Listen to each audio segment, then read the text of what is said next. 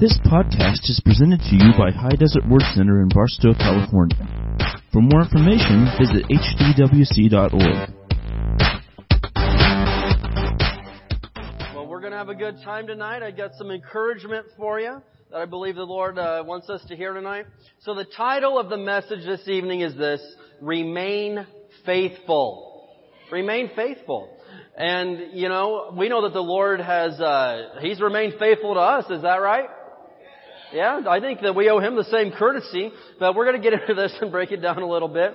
And I want to encourage us tonight, but I also want to challenge us to examine our lives. I'm examining my life, and I can tell you, man, I've had so many people talking to me this week about, hey, they're examining their lives right now and saying, Lord, where do I need to do better? What can I do to step it up for you? Because I don't feel like I'm there yet. And that's a good spot to be in, because we should be satisfied. We should be thankful in a lot of areas, but we should always be wanting more of God. You know, I'm never satisfied. I've never been satisfied with saying, you know what, I'm good, God. I've got enough of you. I don't think I can handle anymore. Like I'm good. I mean, you should always leave your Bible time saying, man, I wish I could just read a little bit longer. You should always leave prayer time saying, man, I could have just prayed for a few more minutes. You should leave church saying, man, he should have kept preaching. Yeah. Well, I don't know. I mean, you don't say it though. So it would be great, man, if we were at this level where we said, you know what, I've got to have more of God. I'm just not satisfied. And so I want us to examine our lives tonight about how we should remain faithful to the Lord. Because I know in my life, He's remained faithful to me, even when I feel I didn't deserve it. And so the first thing we're going to say tonight is this. Number one, remain faithful because, hey, I owe it to God. Listen, there's no way in this world that I could ever pay Him back for what He's done for me, okay? There's no way. I mean, He saved me from hell. That's a pretty big deal. You can't put a price tag on that. He saved me from cancer. He's restored my life in so many ways. Listen, there's no way I could pay Him back, okay? There's no dollar amount. There's no amount of work that I could do to just pay Him back. But I can do this. I can remain faithful to Him and give Him the best of what I've got. You know what I mean? And so we look at our lives and sometimes, I've heard this phrase, I can't pay Him back. All I can do is give you my entire life. Well, that'll do. I mean, just give Him your whole life. And what does that mean? That's saying, God, you can have access to every department of my life. You want access to my finances? Hey, it's yours. You gave them to me in the first place.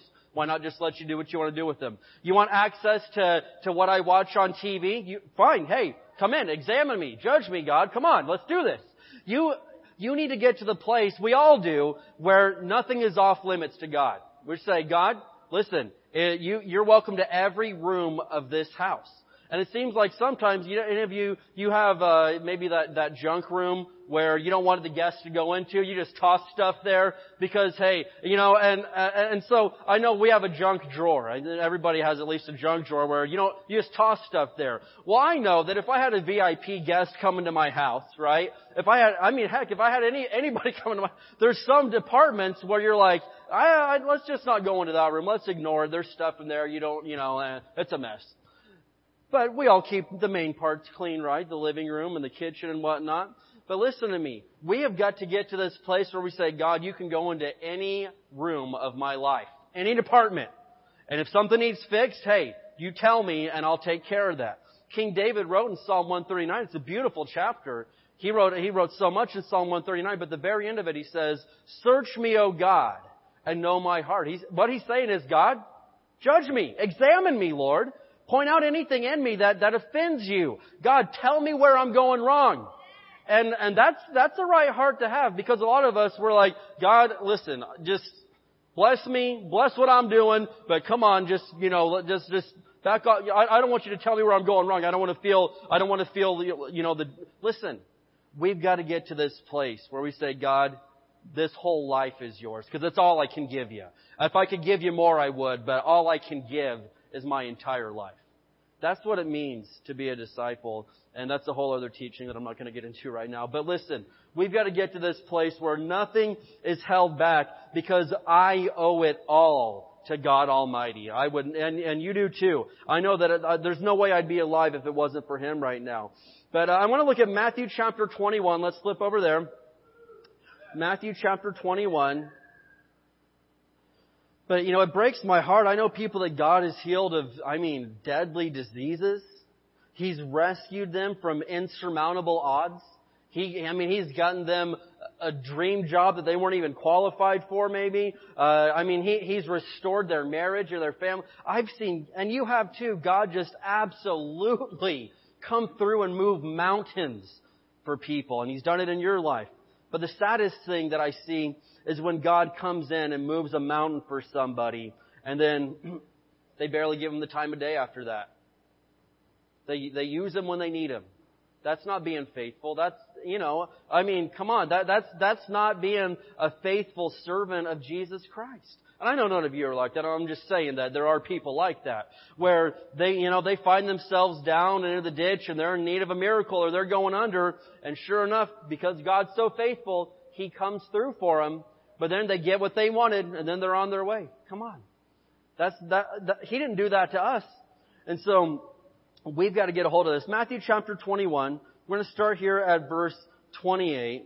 And here's a story Jesus told. He said, "But what do you think about this?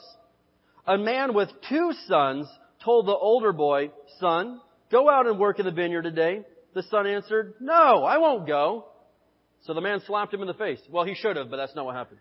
So, no, I won't go. But later he changed his mind and went anyway." Okay, so at first he says no, but in the end he obeys. Then the father told the other son, "You go." And he said, "Yes, sir, I will. I will go." But he did not go. Which of the 2 obeyed his father? They replied, "The first." Then Jesus explained His meaning. "I tell you the truth, corrupt tax collectors and prostitutes will get into the kingdom of God before you do." What? Where'd that come from? That's pretty hardcore. So, but check this out. Jesus is saying, listen. And this is he's especially talking to the people of Israel here. They were called of God before anybody else. And a lot of us, listen, God has a call in our life. And a lot of us, we say, "Lord, here am I, send me, I will do whatever you say to do. You are my Lord." Then He's like, "Okay, good. Can you go out and do this for me?" No, I can't do that because that would require me giving up this. That would require me doing this over here. And I don't like those people, so no, I'm not going to go. No, that would mean that I've got to sacrifice some more of my time or my money. And absolutely not. But you are my Lord. And He's saying, what? I'm not your Lord. And then, there's this other group of people, a lot of us, that we started off as little stinkers, right? We did not have it together. We weren't that good of little boys and girls. But in the end, we did come through. And we did say, "You know what, Lord? At first I said no, but now I'm yielding to you and I am going to go." Jesus said, right there, that's the obedient child right there. But what about these other people? Jesus made what I think one of the most hardcore statements that He ever made. He said, "You guys, that you wouldn't even remain faithful to me. You wouldn't even do me the favor of going out and giving me one day of work. You wouldn't even sacrifice one afternoon for me. I'll tell you the truth. Corrupt tax collectors and prostitutes are going to heaven before you are." Like, whoa! So apparently Jesus really doesn't like it when we make a commitment to Him and then in the end back out. And we've all been guilty of it. I've been guilty of it and you've been guilty of it. But check it out. That's a pretty hardcore thing to say right there, that, hey, prostitutes and they're going to get to heaven before you do. Like, whoa! That's hardcore right there. But Jesus is very, very passionate about the topic of keeping your word to Him.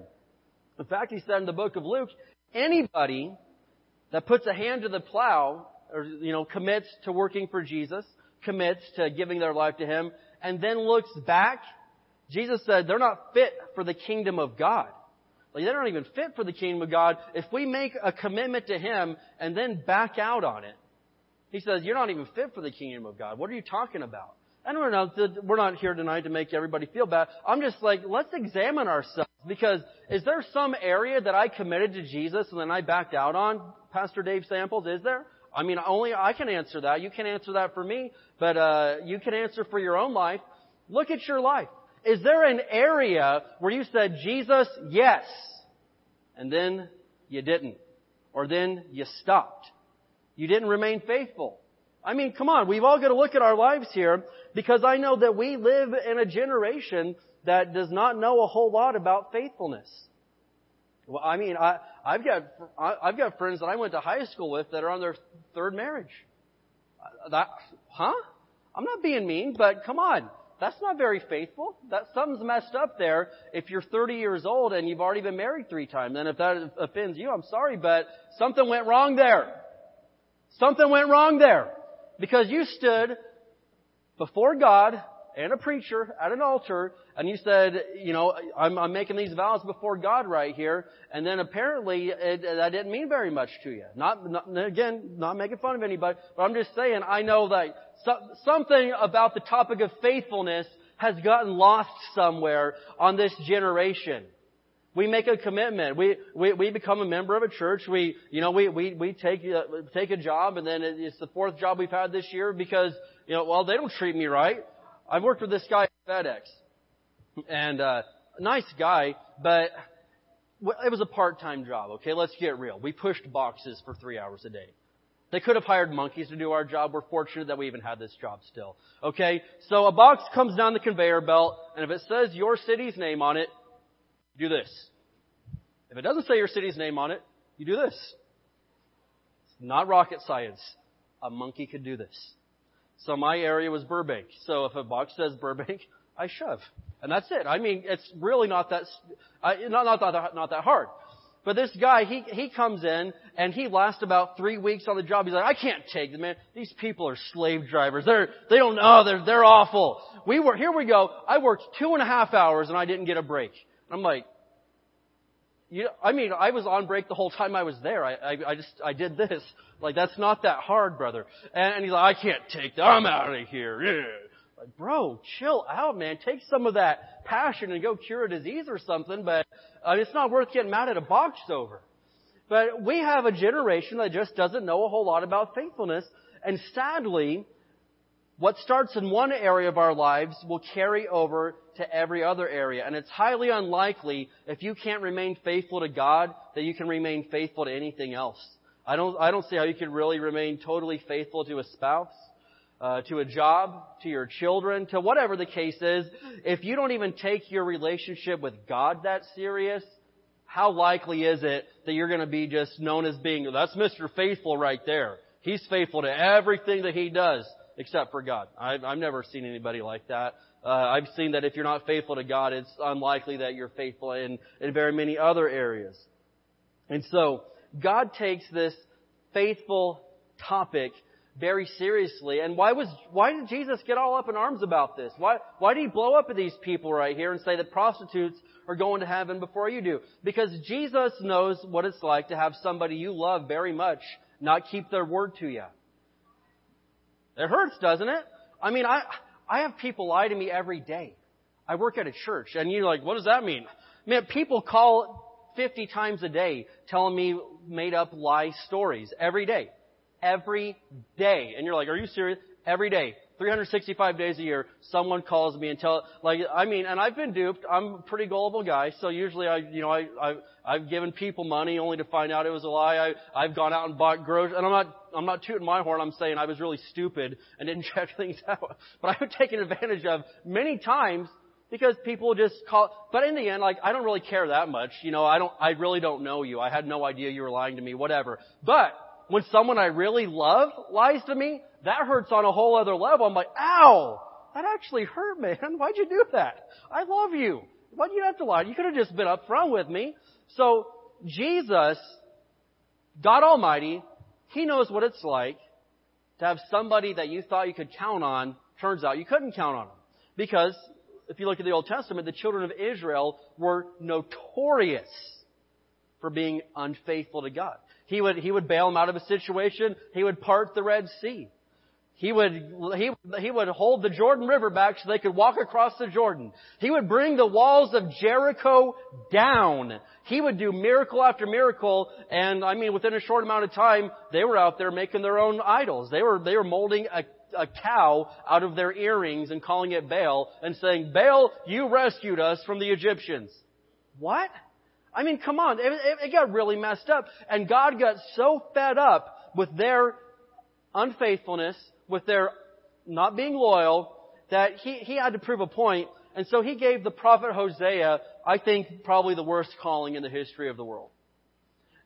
Seriously. I've seen some people God calls them to some remote part of the world. They're like, "Yes, Lord, I will go." And I'm sitting there like, "Man, thank you, Jesus, that I live in the USA and I can go to Burger King and I can go to Del Taco because it's awesome, man. I love my calling." But Hosea didn't have it so good.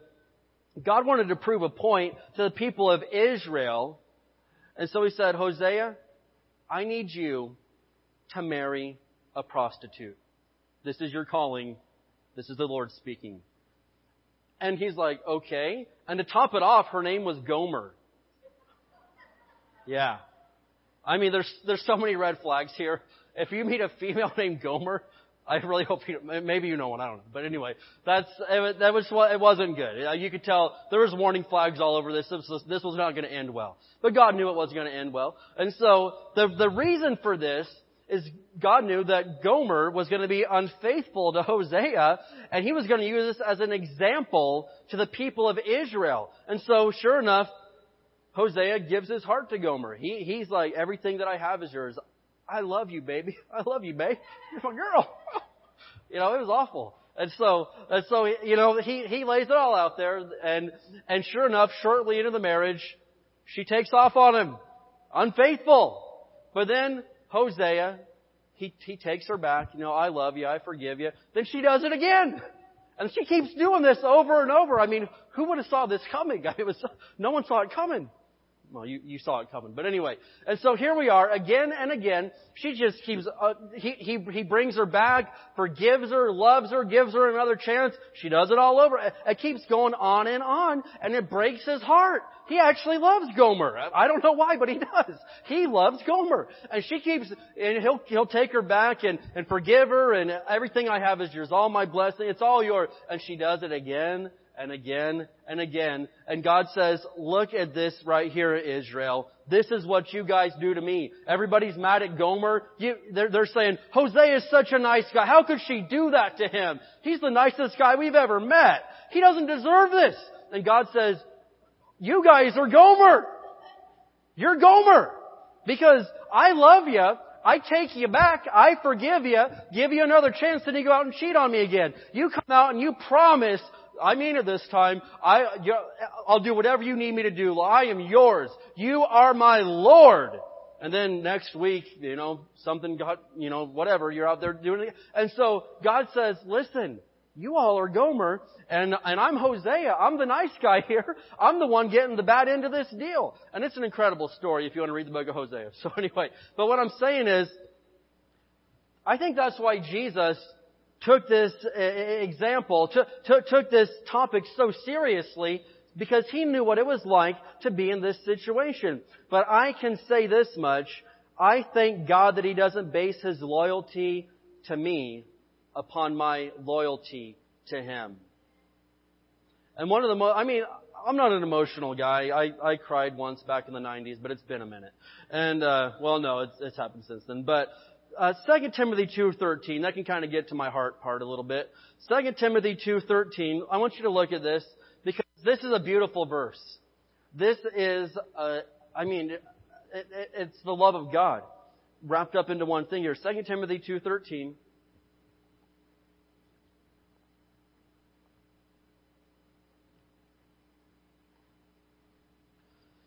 Second Timothy 2:13.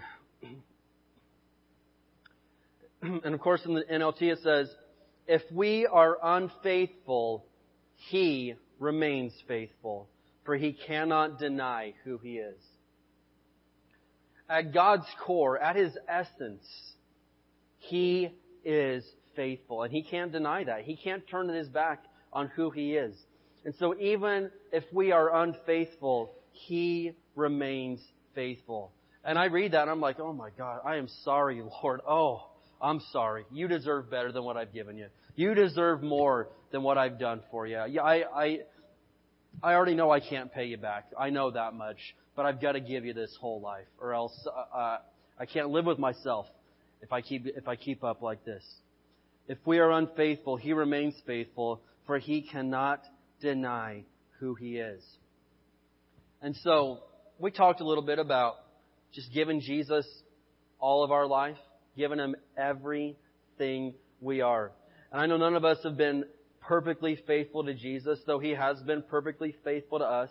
But I'm just asking you tonight, if you see some ways that you could step it up, come on, man, let's do this. Let's examine ourselves and let's do better. This isn't a put down message. This is an encouragement message to say, hey, we could do better for Jesus.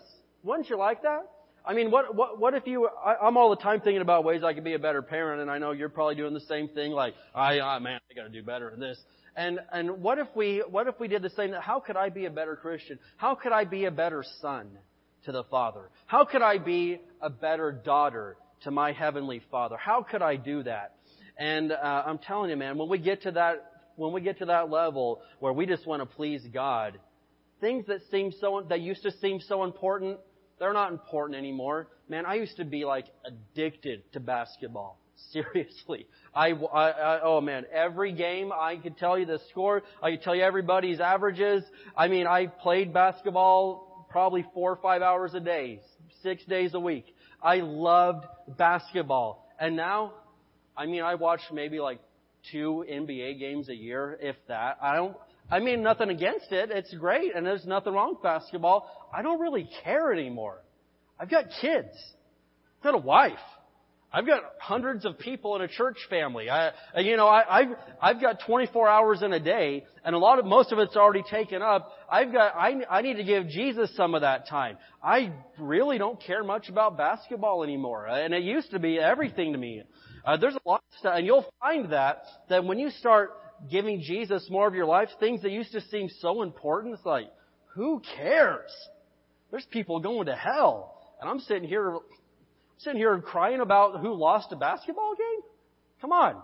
Nothing against basketball. I love it. It's awesome. But I'm just saying, it's not that important anymore. And so, we owe it to Jesus to be faithful. I think that's the least we could do, is at least keep our word to Him and not make false promises. But the second thing I want to say is this. Number 2, why is it so serious that we remain faithful? Because time is short. And we don't talk about this enough. I haven't talked about this lately. But time for real is short. We need the strongest, most loyal army that we've ever had. And I'm not talking about the United States military, though we do need that better than ever. I'm talking about God's army. We need soldiers that are committed to the cause, that are willing to fight the good fight of faith in this day and age. And so I'm going to look over at Matthew chapter 24. Matthew 24. And if you're going to study the end times, here's the best place to start. Matthew 24. It's called the Olivet Discourse. Jesus is walking with His disciples on the Mount of Olives, and He gives us a huge list of things to look for before He comes back. And I mean, it's absolutely incredible to read Matthew 24 because pretty much everything on there describes 2018. Describes the generation that we live in. But Matthew 24, and it's also in Mark 11 and Luke 21, or excuse me, Mark 13 and Luke 21. But Matthew 24 goes into the most in-depth about this. But Matthew 24 verses 10 through 12, Jesus talking about how it's going to be right before the end. Verse 12, He says, "And many will turn away from me and betray and hate each other." So Jesus said, one of the signs to look for before I come back is that many people are going to turn away from me. And it's like, what? How could that be? That's not fair. Because you said that you would never leave us or forsake us. You said, lo, I am with you always, even to the end of the world. You said that I could be strong and courageous because the Lord my God is with me everywhere I go. So all over Scripture, Jesus, you've made these promises that you'll never turn your back on me, but you mean to tell me some of the very people that you committed your word and your life to, they're going to turn their backs on you, Jesus, and betray you? He said, that'll be a sign. And I can tell you this much. I've seen it. Have you seen it? Absolutely, man. There's people that I went to Bible college with that are drunk in a ditch right now. Shacked up with someone they're not even married to. They're like, what? There's people that I studied how to be a pastor with for several years, every day, poring over scriptures, and they don't have Jesus in their life at all right now. Like, how could that be? Well, Jesus said it was going to happen. He said many are going to turn away from me, and they're going to betray, and they're going to hate each other. Verse 11 says, and many false prophets will appear and will deceive many people. And that has for sure happened. I don't have time to go into that. Verse 12 says, sin will be rampant everywhere, and the love of many will grow cold. The love of many will grow cold. How could that happen? Well, your love for God's going to grow cold when you just don't do much with that relationship. Right? I mean, we've seen, Dr. Barclay's told the example, you could take a cup of hot, of any temperature water, you stick it on a table, and if it was really hot, it's eventually just going to adjust to the temperature around it. It's not going to get any hotter. It's not going to get ice cold, but it's just going to get lukewarm like Jesus talked about in Revelation 3. Or, this is very, in Barstow, come on, you got a cup of ice water, just stick it on the table, and what's going to happen? It's going to eventually, in a pretty short amount of time here, it's going to become the temperature of the environment around it. And it becomes lukewarm. And Jesus said in Revelation 3, He's like, listen, nobody likes lukewarm. He said, I'll puke that out of my mouth. That's disgusting. And so He said that the love of many, it's going to grow cold. And so that means people that at one time were loving the Lord. People that at one time were talking about the Bible, they were serving in church, they were tithers, they were loving God, they were all these things. Their love will grow cold. And there's nothing I hate more than we counsel lots of couples, praise God, that's a good thing. That's a good thing to do. But I hate it. I despise it when someone comes in and says, I don't love him anymore. I don't love her anymore. He doesn't make me feel special. I'm like, that is not a basis for leaving your spouse. That's disgusting. Now, if you said, hey, he beats me, I'm like, hey, leave the bum. Hey, he's been unfaithful. He cheats. Like, get out of here. He's a bum. But just say, no, my love's grown cold. He doesn't excite me anymore. That's disgusting. What's wrong with you, man? That as foul as that is in a marriage, how foul is that? When you've got someone that in a perfect relationship, Jesus could not be any more perfect than what He is. He could not get any better. He is as good as it gets. He loves us when we don't deserve it. He provides for us. He heals us. He's there for us in the middle of the night when we feel alone. He's everything, man. He's the deluxe package. But it says a lot of people, their love for Jesus is going to grow cold. How is that? That is messed up. And again, we've all been there, but we're talking about the end is near. And Jesus said, hey, before I come back, this is how it's going to be. And so in examining our lives, your attitude is a good indicator of your level of faithfulness. That's where I would start looking. Is your attitude. Do you complain all the time? Especially about the things of God? Come on, let's examine ourselves. Do you complain about, well, I know I signed up for this serving in the nursery. I hate it. It's awful. These little kids are punks. Listen, that's awful. No, it's not me saying that. I'm just saying, if that's your attitude, you're well on your way to being an unfaithful servant right there. Or if like, man, another prayer meeting, man, another service, man, another this, man, another that. If that's your attitude about the things of God, you're well on your way to unfaithfulness. And that's how it always started with the people of Israel. They never just woke up and said, you know what, let's just turn our backs on this God thing. No, they started complaining. Read the Old Testament. I don't have time to read it for you. You need to do this yourself.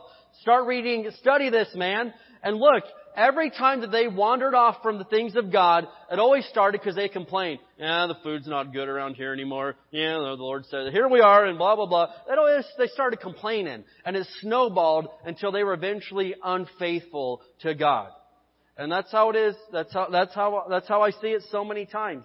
And so, how do you want to be found in your life when Jesus returns?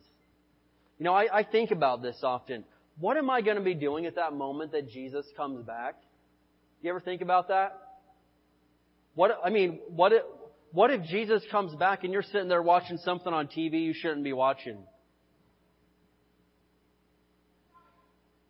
Like, Jesus, could you come back later? I need to go get myself right. What if Jesus comes back and you're in the middle of a fit of rage, yelling and screaming and cursing at your family, and then you hear the trumpet, the clouds part, and here comes Jesus, and you're in the middle of cursing someone out? What if Jesus comes back, whatever the case is, or what if Jesus comes back and you're sitting here at High Desert Word Center in a church service? I'm like, man, I am ready. Let's do this now, Lord. You picked the best possible time. You know, what if you're on your knees praying? What if you're in the middle of singing a worship song? What if you're, loving somebody that was just mean to you? How am I going to be found when Jesus comes back? What's that moment going to be like? Is it going to be a moment of shame? Or is it going to be you're still going to heaven, even if you're doing something stupid at the moment. Okay? I'm not saying that. Well, depending on what it is. But anyway, but listen to me. Listen, it's not about, you're losing your salvation over this, but I'm saying, what is it you're going to be doing? Are you going to be remaining faithful when He comes back? What is it you're going to be doing? And so I'm going to look here at Revelation 7:14. Revelation 7:14. Because it's recorded that in the middle of the tribulation, there are Christians that will die and go to heaven in the middle of the tribulation. Now, in my study of Scripture, it's not worth debating, though I probably could debate you and win. Anyway, but the thing is, I believe that the church of Jesus Christ is going to be raptured before the Great Tribulation. That's what I believe, and, people have different theories on that, but I believe that we're going to be raptured. But here in Revelation 7, we see a group of people that go to heaven in the middle of the tribulation. So that means that they're people that ended up getting things right with God, but they did not go in the rapture of the church. We must be talking about backslidden Christians here. Because, come on. I've studied Revelation. You can study it for yourself. But I know this much. If you've got things right with God and you've been a faithful servant, you're going before the Great Tribulation starts. Yet we see some people that go in the middle of the tribulation, and we see that undeniably almost everybody, because it is possible during the tribulation, after the rapture, for this 7-year period, it is possible to receive Jesus into your heart and forgiveness of sins and end up going to heaven. But there's like a 99% chance that you're going to get murdered and die a martyr's death. There will be some that actually go all the way to the end and somehow don't die during the tribulation and receive Jesus, and then but we're not getting into all that. But I want to go in the first load, okay? I don't want to be here for this 7-year stuff, man, because it is going to be absolutely awful. Revelation predicts this one battle that's going to be so many people are going to die in this valley in Israel that blood is going to be knee deep in an entire huge valley. The worst stuff you've ever seen in your life. Worse than anything you can even imagine. Why would I risk anything for that?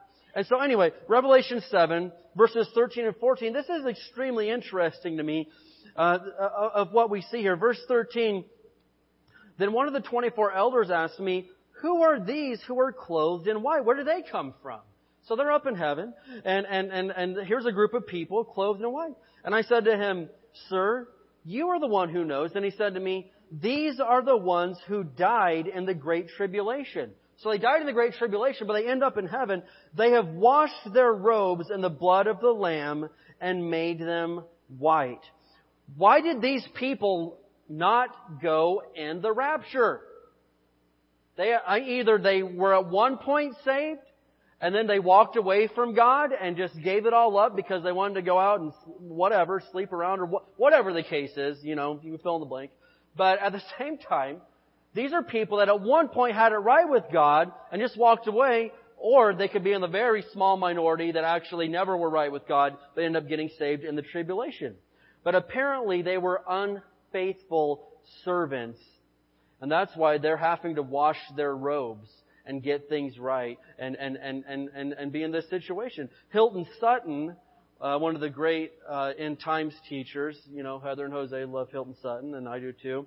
But I was reading one of his books about this exact verse here, and he said this verse suggests that these people already had robes of righteousness which they had soiled. Otherwise, why would they need to clean them?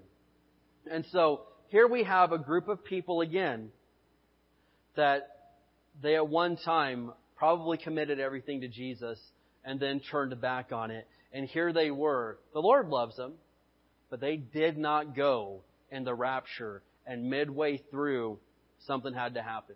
I mean, I can't even imagine. That's awful. But that's what happened. And so I challenge us with this. My closing thing will be Matthew 24. Let's go back to the Olivet Discourse of Matthew 24, where Jesus, He gives instructions. He says, all this stuff's going to happen. Here's what you need to do. But Matthew 24, and we're going to look at verse 13. And so, again, tonight, this is not a make you feel bad sermon. This is a Pastor Dave's examining his life, so you do the same too. Matthew 24